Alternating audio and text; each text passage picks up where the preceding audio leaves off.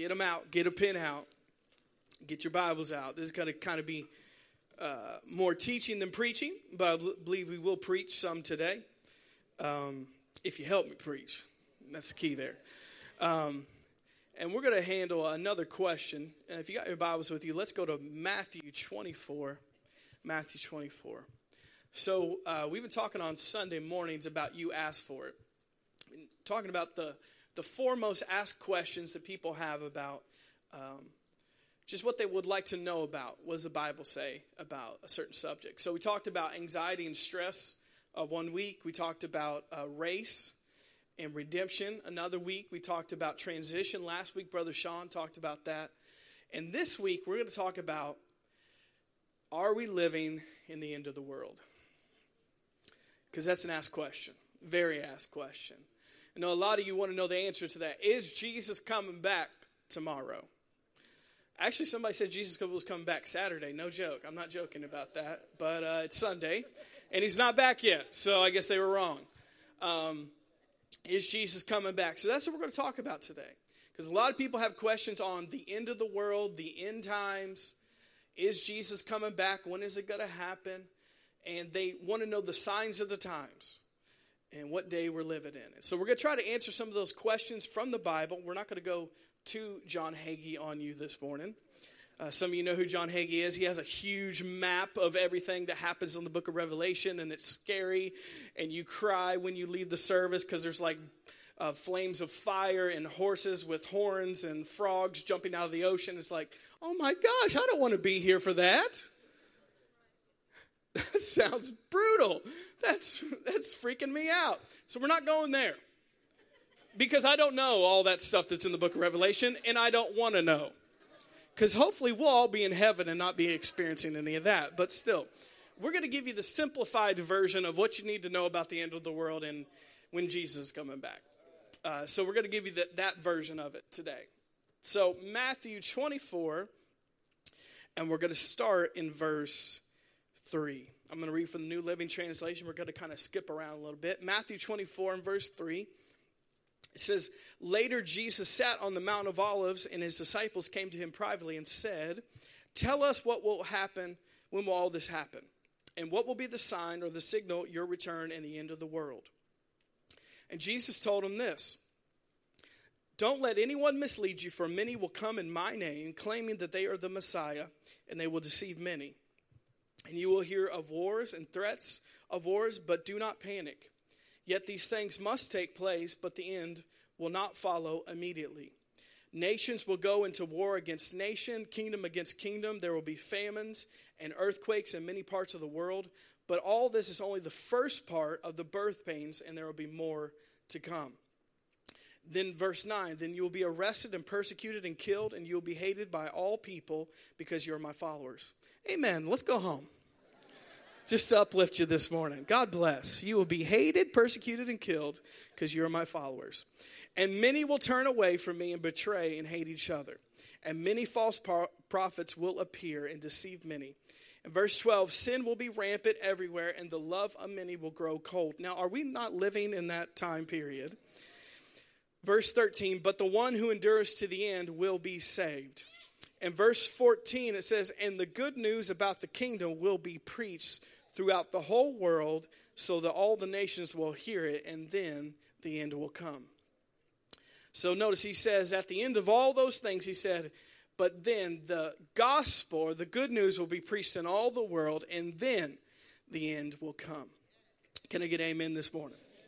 So we're going to talk about Jesus and his return and the end of the world. I know that thinking about this subject, like I mentioned a second ago, a lot of people don't want to hear about this because it's scary. It's flat out scary.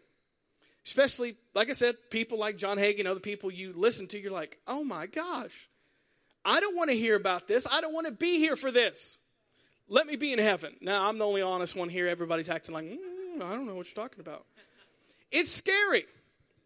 And the way that people have preached it, it gets to be to a place that you're just like, I don't know. The second coming of Jesus and the end of the world doesn't sound fun, doesn't sound like someone I want to be a part of, But what do we need to know from the Bible? And that's where I'm going to try to clear it up today. What do we need to know from the Bible?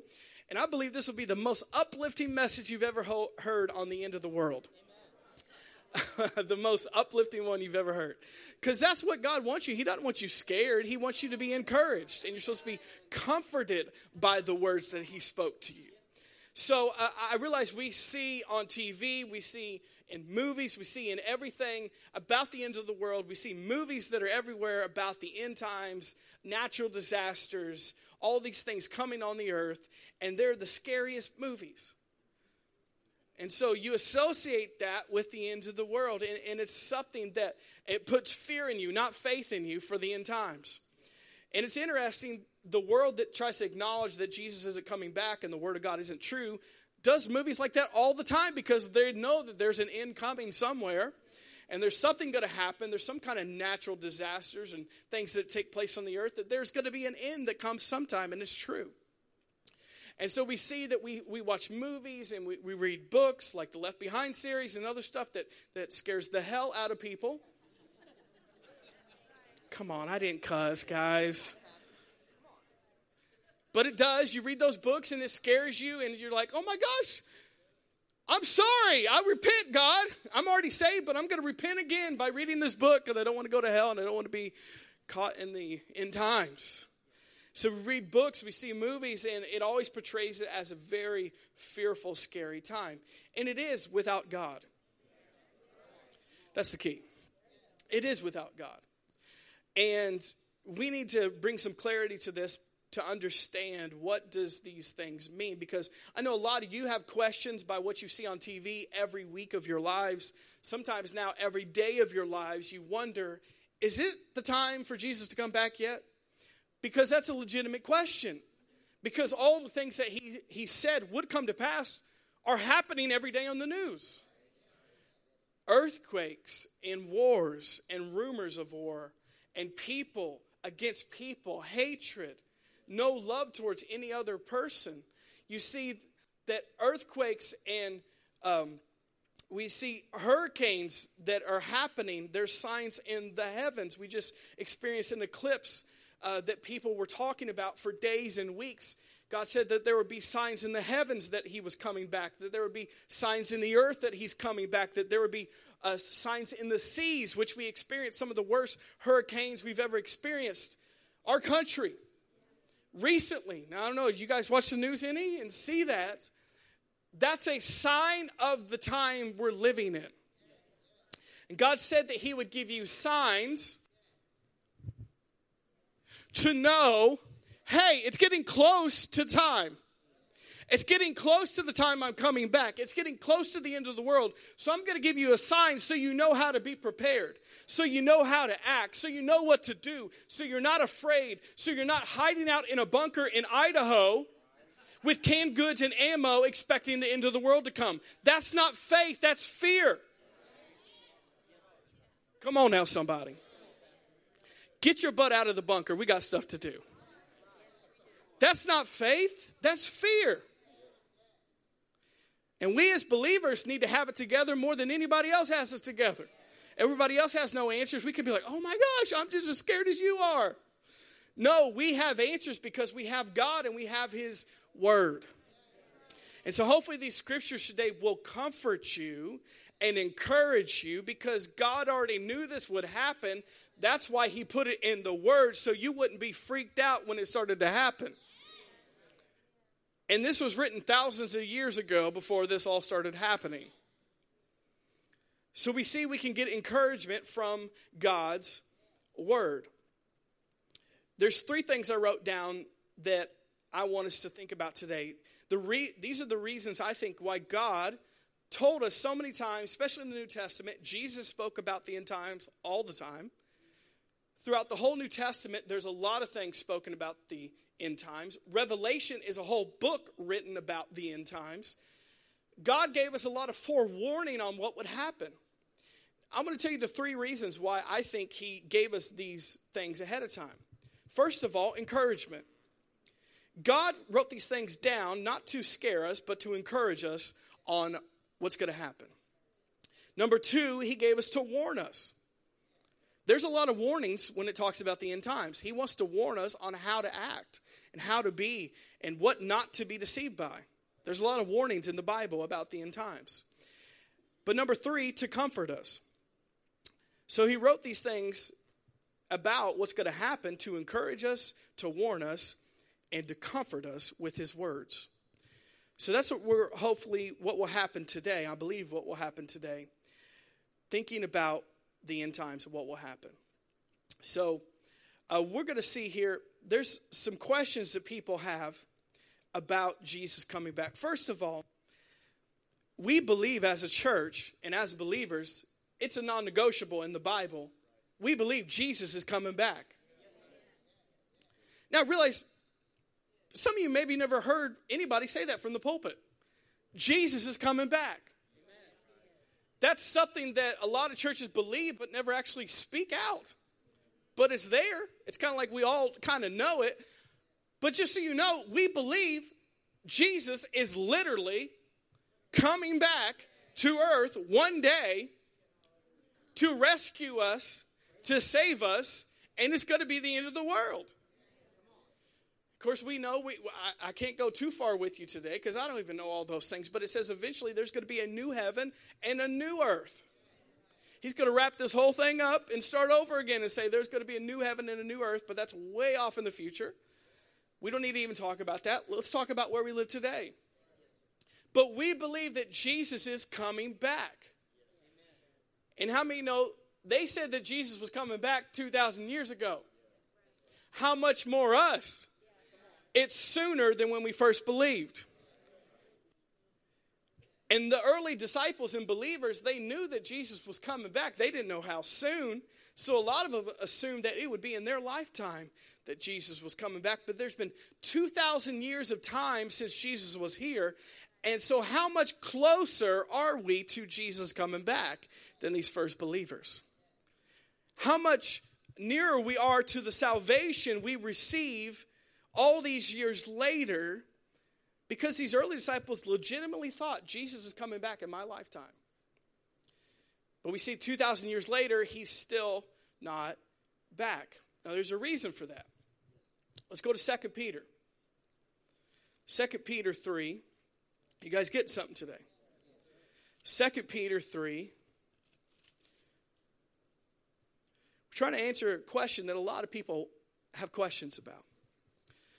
If we're honest, we're all thinking the same thing right now with what's on the news, with hurricanes, with earthquakes, with Donald Trump in North Korea. We're all having questions. What in the world is going on? Well, the Bible talked about this a long time ago. So, here's a question people have. Okay, well, Jesus said he was coming back and it's been 2,000 years. Where is he? Why isn't he here? He's not here. Is he lying in what he said? Well, the people that were in the time of Jesus had the same question. We see in 2 Peter, this is the Peter who was the disciple of Jesus, 2 Peter 3, people in that time had the same question. Why isn't Jesus coming back if he said he was? So let's read this in 2 Peter 3. Let's go to read from verse 8. In the New Living, it says, "But you must not forget that this one thing, dear friends, a day is like 1,000 years to the Lord, and 1,000 years is like a day." Stop. The reason it feels like it's a long time for us is because we live inside space and time. God does not. He doesn't. God doesn't live inside space and time. We do. So we feel like it's a long time for him to come back. But it's not for him. And that's why I said there's no concept of time with God. That's why a day is like 1,000 years and 1,000 years is like a day, because God is not inside our time and our timetables. He's outside of time.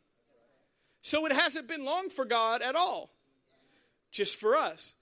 But then he goes on and he gives you part 2 of this. Verse 9, the Lord isn't really being slow at his promise. Now, we just gave you the answer right there. The Lord is not really being slow at his promise, as some people think. No, he is being patient for your sake. he does not want anyone to be destroyed, but wants everyone to repent. That's the reason that Jesus hasn't come back in 2017 years, is because it's for your sake, not his. And the reason he's doing that is because he's given people more time to repent.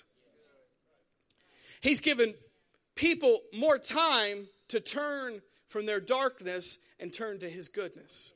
He's given people, and he's being patient and long-suffering with mankind. I know most of you wouldn't have been 2,000 years long-suffering with mankind. You would have wrapped this thing up like, all right, let's just go home. Let's just go to heaven, forget about it. But Jesus is so patient. The Father is so patient. The Spirit of God is so patient with us. He doesn't want anybody to perish. He doesn't want anybody to be destroyed. That's why he hasn't come back yet. And notice it's not because his promise isn't true. Peter addressed that. It's for your sake that he's being patient. And he does not want anyone to be destroyed, but wants everyone to repent. That is the reason Jesus has not come back yet. And a lot of people say that, hey, well, you Christians always talk about Jesus coming back. Where is he? Well, let me tell you, where is he, smart aleck? Giving you space and time to repent of your comments. For your sake, he's being patient. Now, we should be thankful for that, the patience and long-suffering of God, for us to get it right. Because he doesn't have a heart to destroy or bring judgment if he doesn't have to. So our Lord is not really being slow.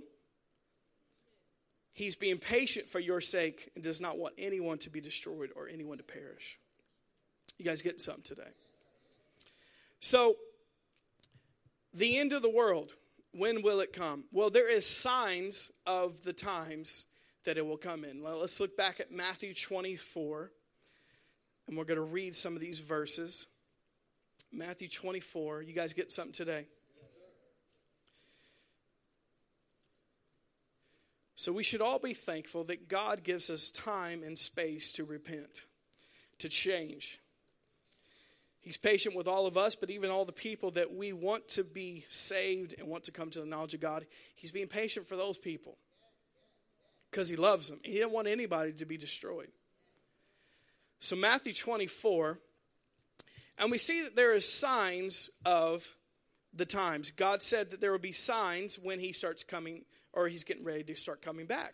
So this is what it says. In Matthew 24 and verse 4, let's read again. It says, do not let anyone mislead you, for many will come in my name, claiming I am the Messiah. And they will deceive many, and you will hear of wars and threats of wars, but do not panic. Yes, these things must take place, but notice the end won't follow immediately. Nations will go against nations, kingdom against kingdom, famines, earthquakes in many parts of the world. But this is only the first of birth pains with more to come. Let's stop there. This is only the first of birth pains with more to come. Now, just so you can write down in your notes, if you want to see some more about this passage, Luke 21, you can look it up later. It's the same account of this, but Luke adds some different details that this doesn't add to it. So Luke 21, we're not going to turn there. But notice he says, this is the first of birth pains to come. So, on the list, we're doing pretty good. We got people deceiving people. We got people that hate each other. We got earthquakes happening everywhere, killing people. We have tsunamis. We have hurricanes destroying people. We have wars and rumors of wars. We live in a dark time. So all of the signs say that it's time. But he says, these are signs of the time, but the end is not yet. The end is not yet. But these are signs that it's getting close. And he says, this is the first of birth pains. There is more to come. Now let's stop there. God gives the example in his word of when it's getting closer and closer to the time that he's coming back. He gives the example of a woman giving birth. Now, I realize I'm the perfect example of that to talk about it, so I'm going to talk about it this morning. So he talks about a woman giving birth. an example he uses for the signs of the time. So he says, when these things start happening, you know that it's getting close to time. Now, let me read another verse to you. I'm going to give you some scriptures today. Romans 9, or Romans 8.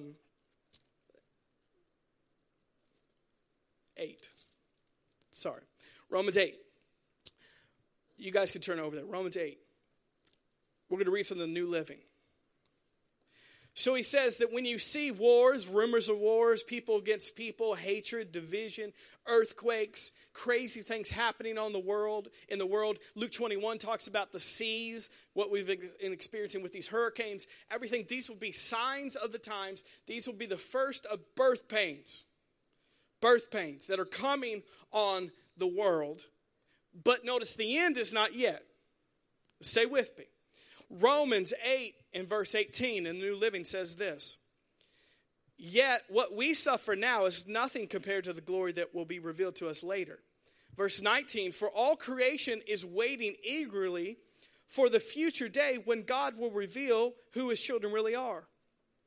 And against its will, all creation was subjected to God's curse.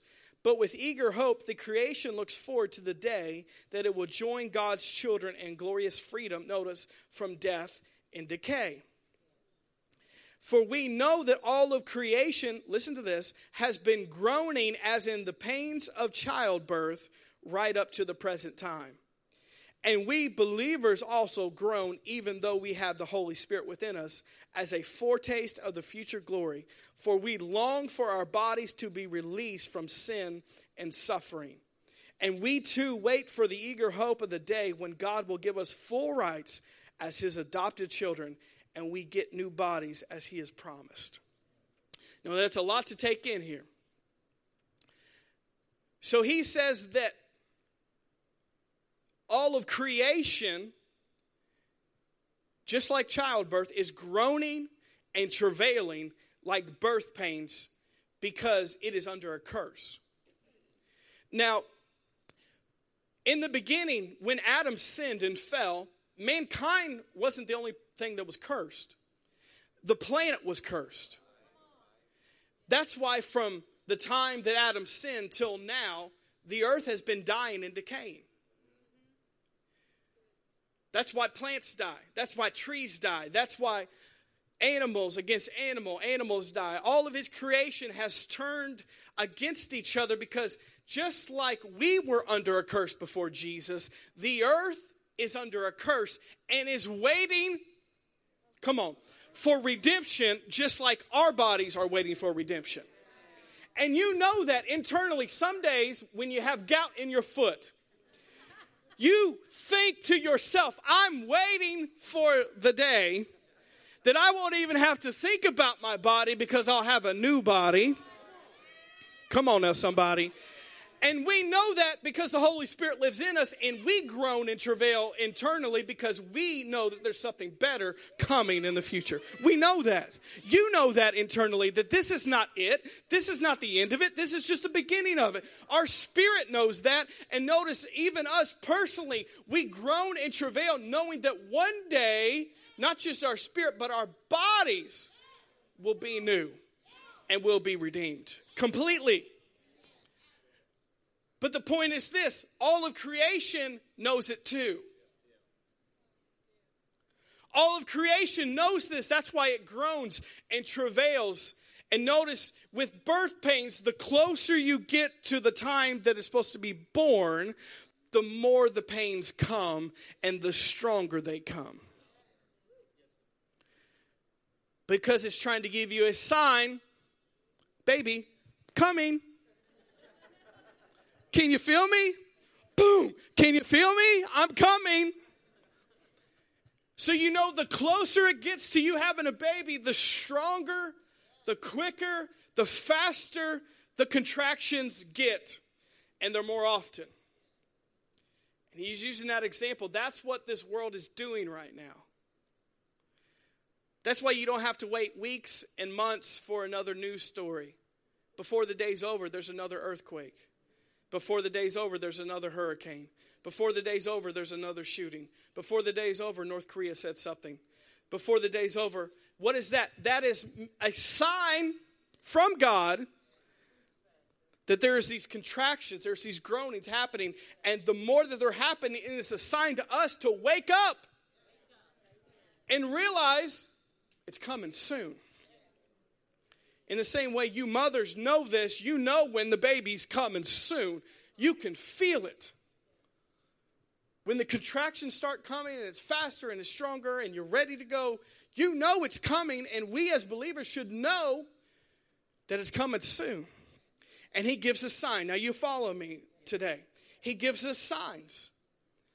And he says, when you see this, that's what is happening. These are signs of the times. These are birth pains showing you what's about to happen. But notice he said the end is not yet.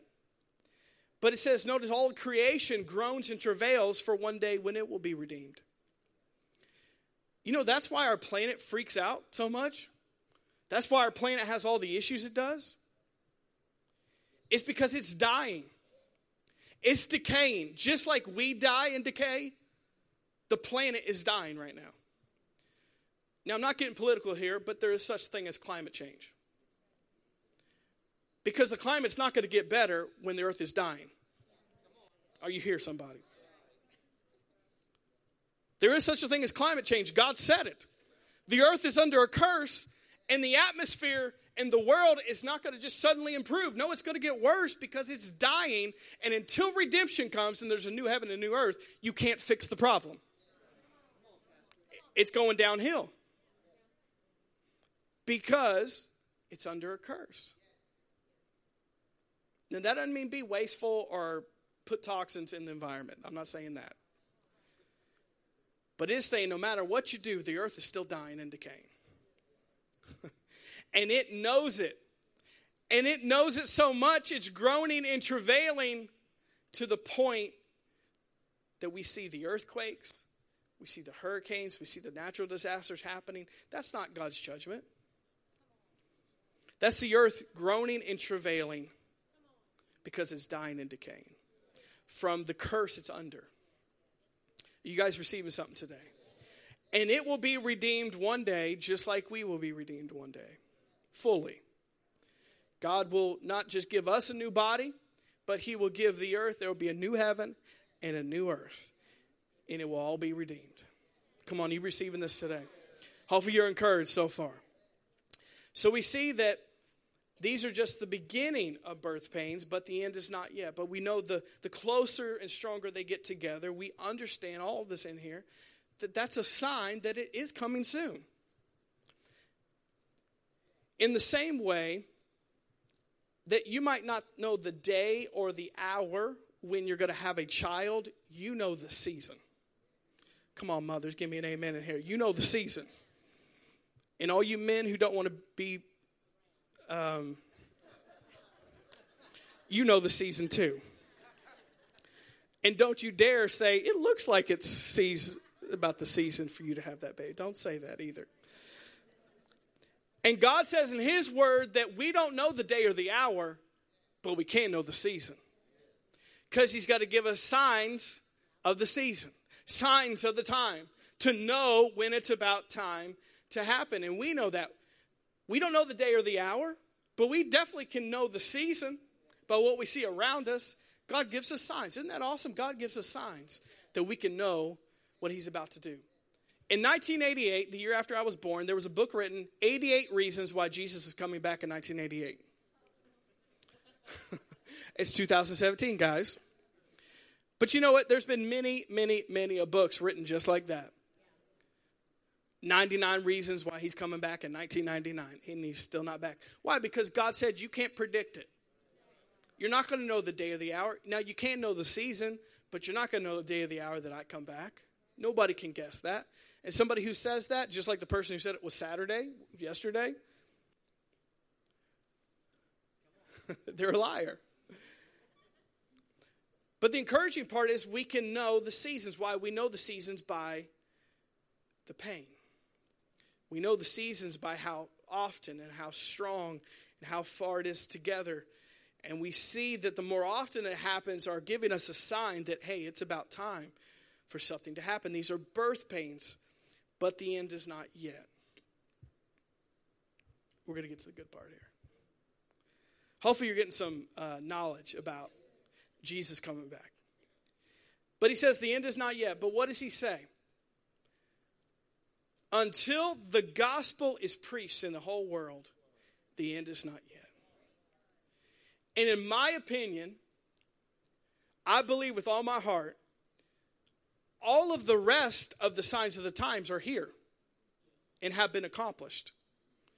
And we could get a real prophecy teacher who could take you in the Old Testament and Revelation and say the same thing I just said with a lot more scriptures. He would agree with what I just said. All of the signs that Jesus is coming back are here right now, but one. And he says the end will not come until the gospel is preached throughout the whole world, and then it will come. That's the only thing holding him back from coming. What did we read? He's patient with people. He's long-suffering with people. And he wishes that none will perish. That's why he hasn't come back yet. And so he's just waiting on one thing to happen. The gospel to be preached in the whole world. Now, a lot of us in here, we live in the Bible Belt. Newsflash.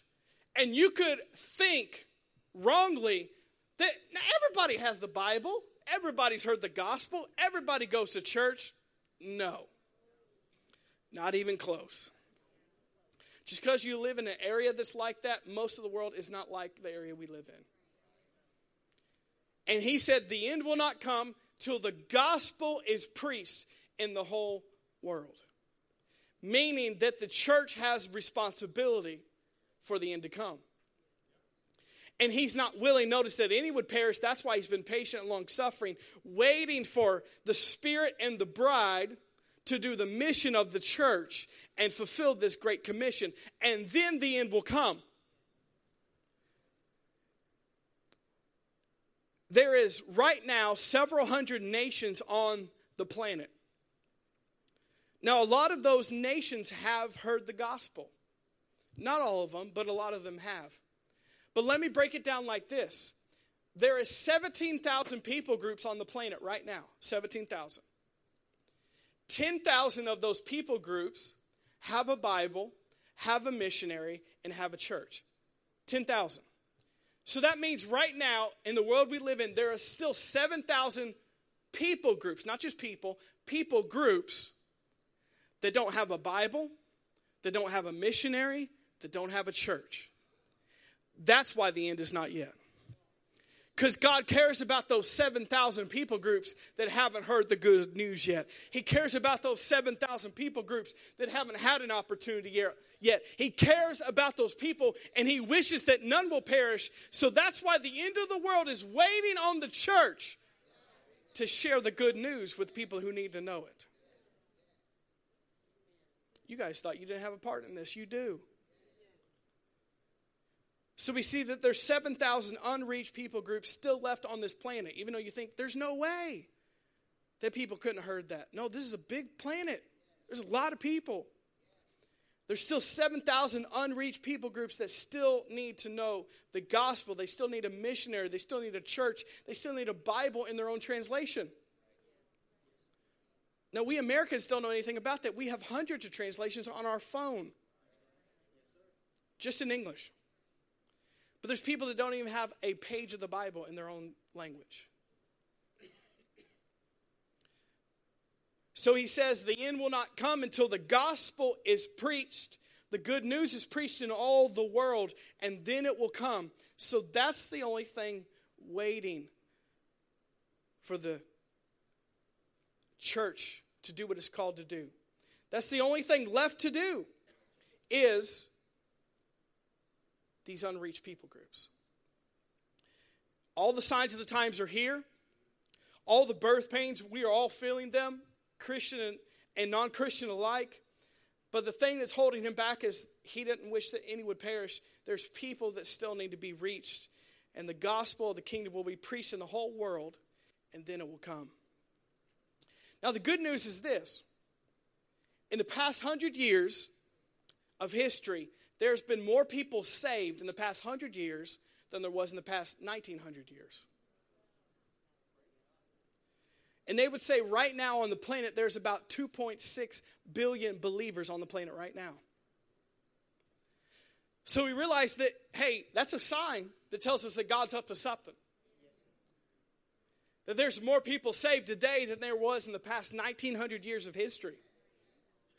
That God is doing something, and just because you don't hear it every day, and just because you go to a church with a few hundred people, you got to realize there's people right now in Africa with stadiums full of millions and millions of people getting saved. There's people in Asia right now with hundreds of thousands of believers getting saved this morning. There's people in Russia right now in places you never heard of crying out for God and getting saved, and has missionaries there and Bibles there. And just because you don't hear about it on the news, God is up to something. God is doing things. Just because you live in such a narrow mindset of just your church and where you live, God is doing something all around the world.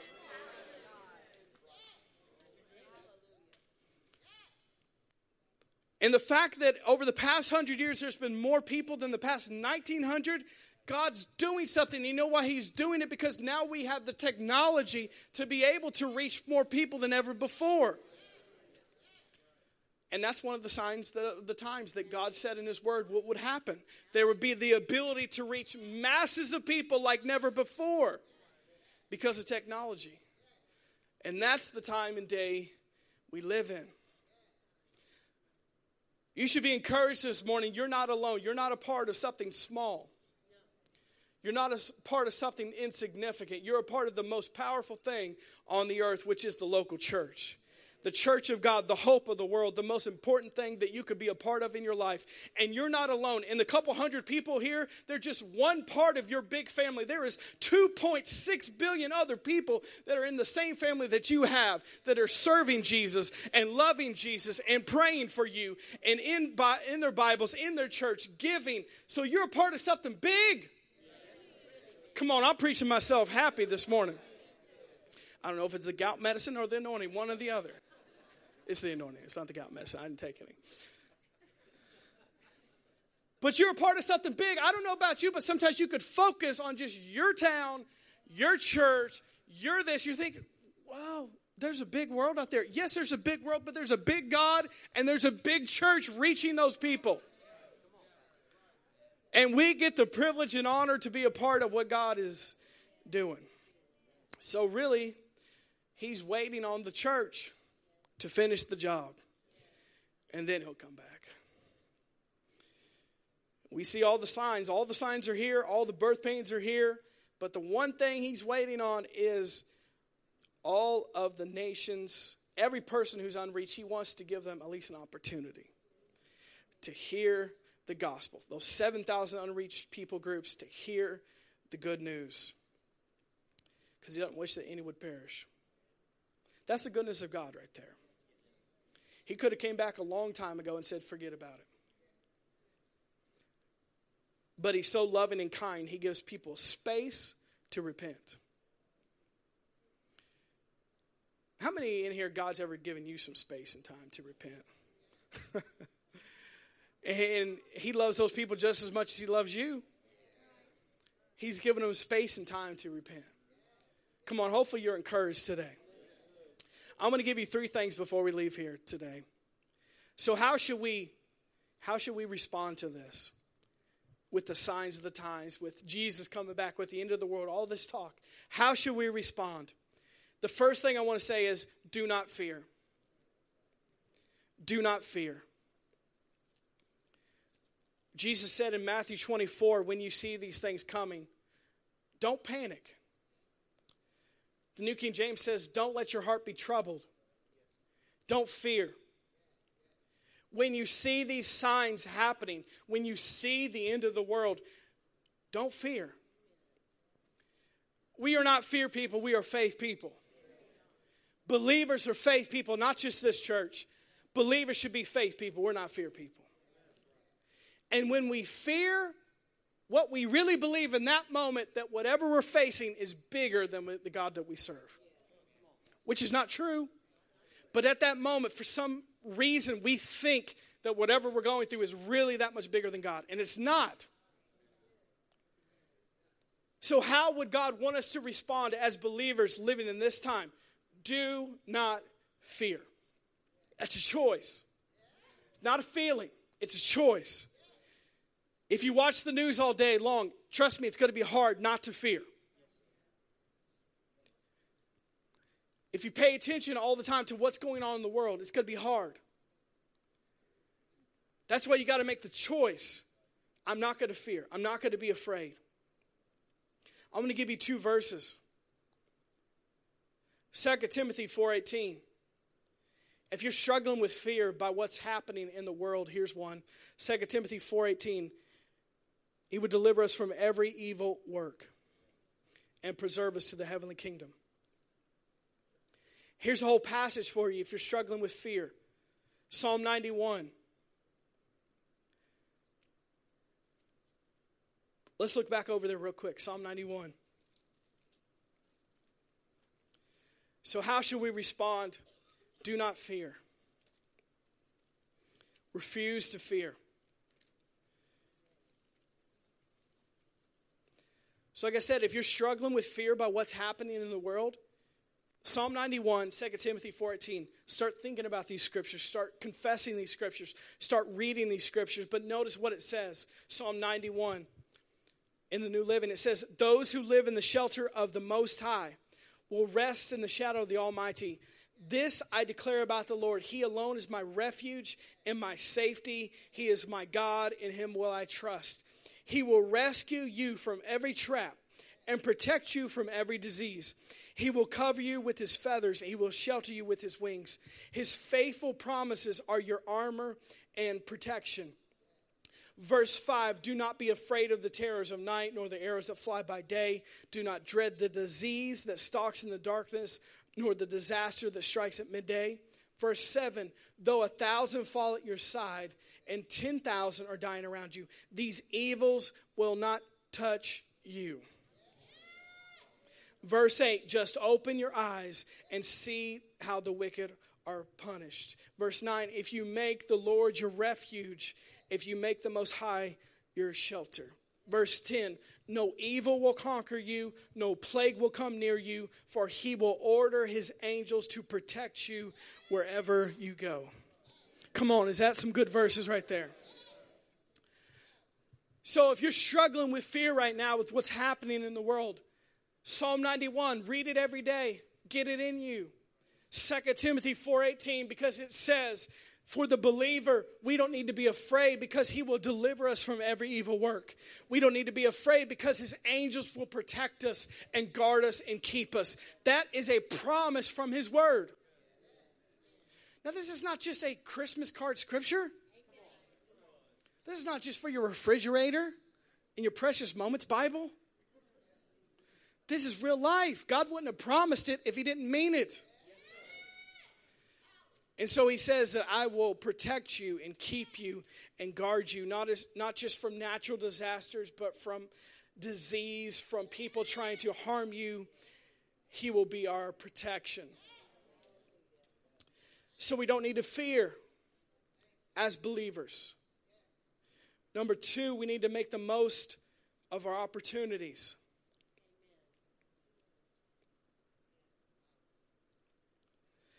Ephesians says, make the most of your opportunities, for the days are evil. Make the most of your opportunities, for the days are evil. We live in a time that we need to make the most of our opportunities. Most people live with zero urgency. Zero urgency. We're not going to live here forever, guys. Did you not know that? We're not going to get opportunities back again. We don't come back to this planet reincarnated as somebody else.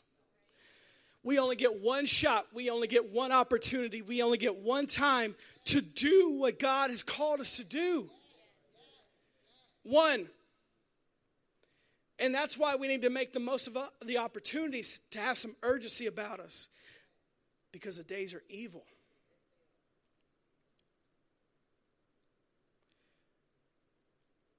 So how do we make the most of our opportunities? That person you're waiting to talk to, you need to talk to them. That person you were going to share the gospel with, share the gospel with them. That thing you were going to do to bless that person, bless them today. Don't wait for tomorrow. We need to live with some urgency because tomorrow's not promised to anybody. Do what you're going to do today. Say what you're going to say today. Because it might not be your last day, but it might be somebody else's. And a lot of people live with no urgency. If we know that he's coming soon, we should live with some urgency. If we know that the signs of the times are here, we should live with some urgency and make the most of these opportunities. God gives us all opportunities every day of our lives to do something for him, and a lot of times we don't do it because there's no urgency. We need to live in a way that makes the most of these opportunities. Number 3, Matthew 24, to live ready. Did you guys get something today? Matthew 24.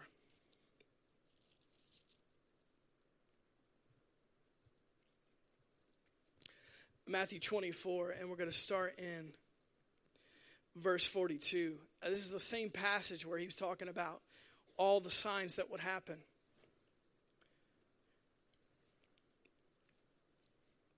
He says, so you too must keep watch, for you don't know the day your Lord is coming. Understand this, if a homeowner knew exactly when the burglar was coming, he would keep watch and not permit his house to be broken into. Verse 44, you also must be ready all the time, for the Son of Man will come when you least expect it. Notice that. Not just encouragement, but that warning. Live ready, because the Son of Man will come when you least expect it. So we as believers, our responsibility, our action that we should be is not fear.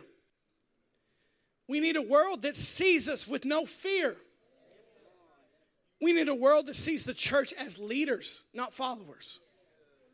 Not as people that are fearful and hiding in caves and getting away from this. No, that are full of faith.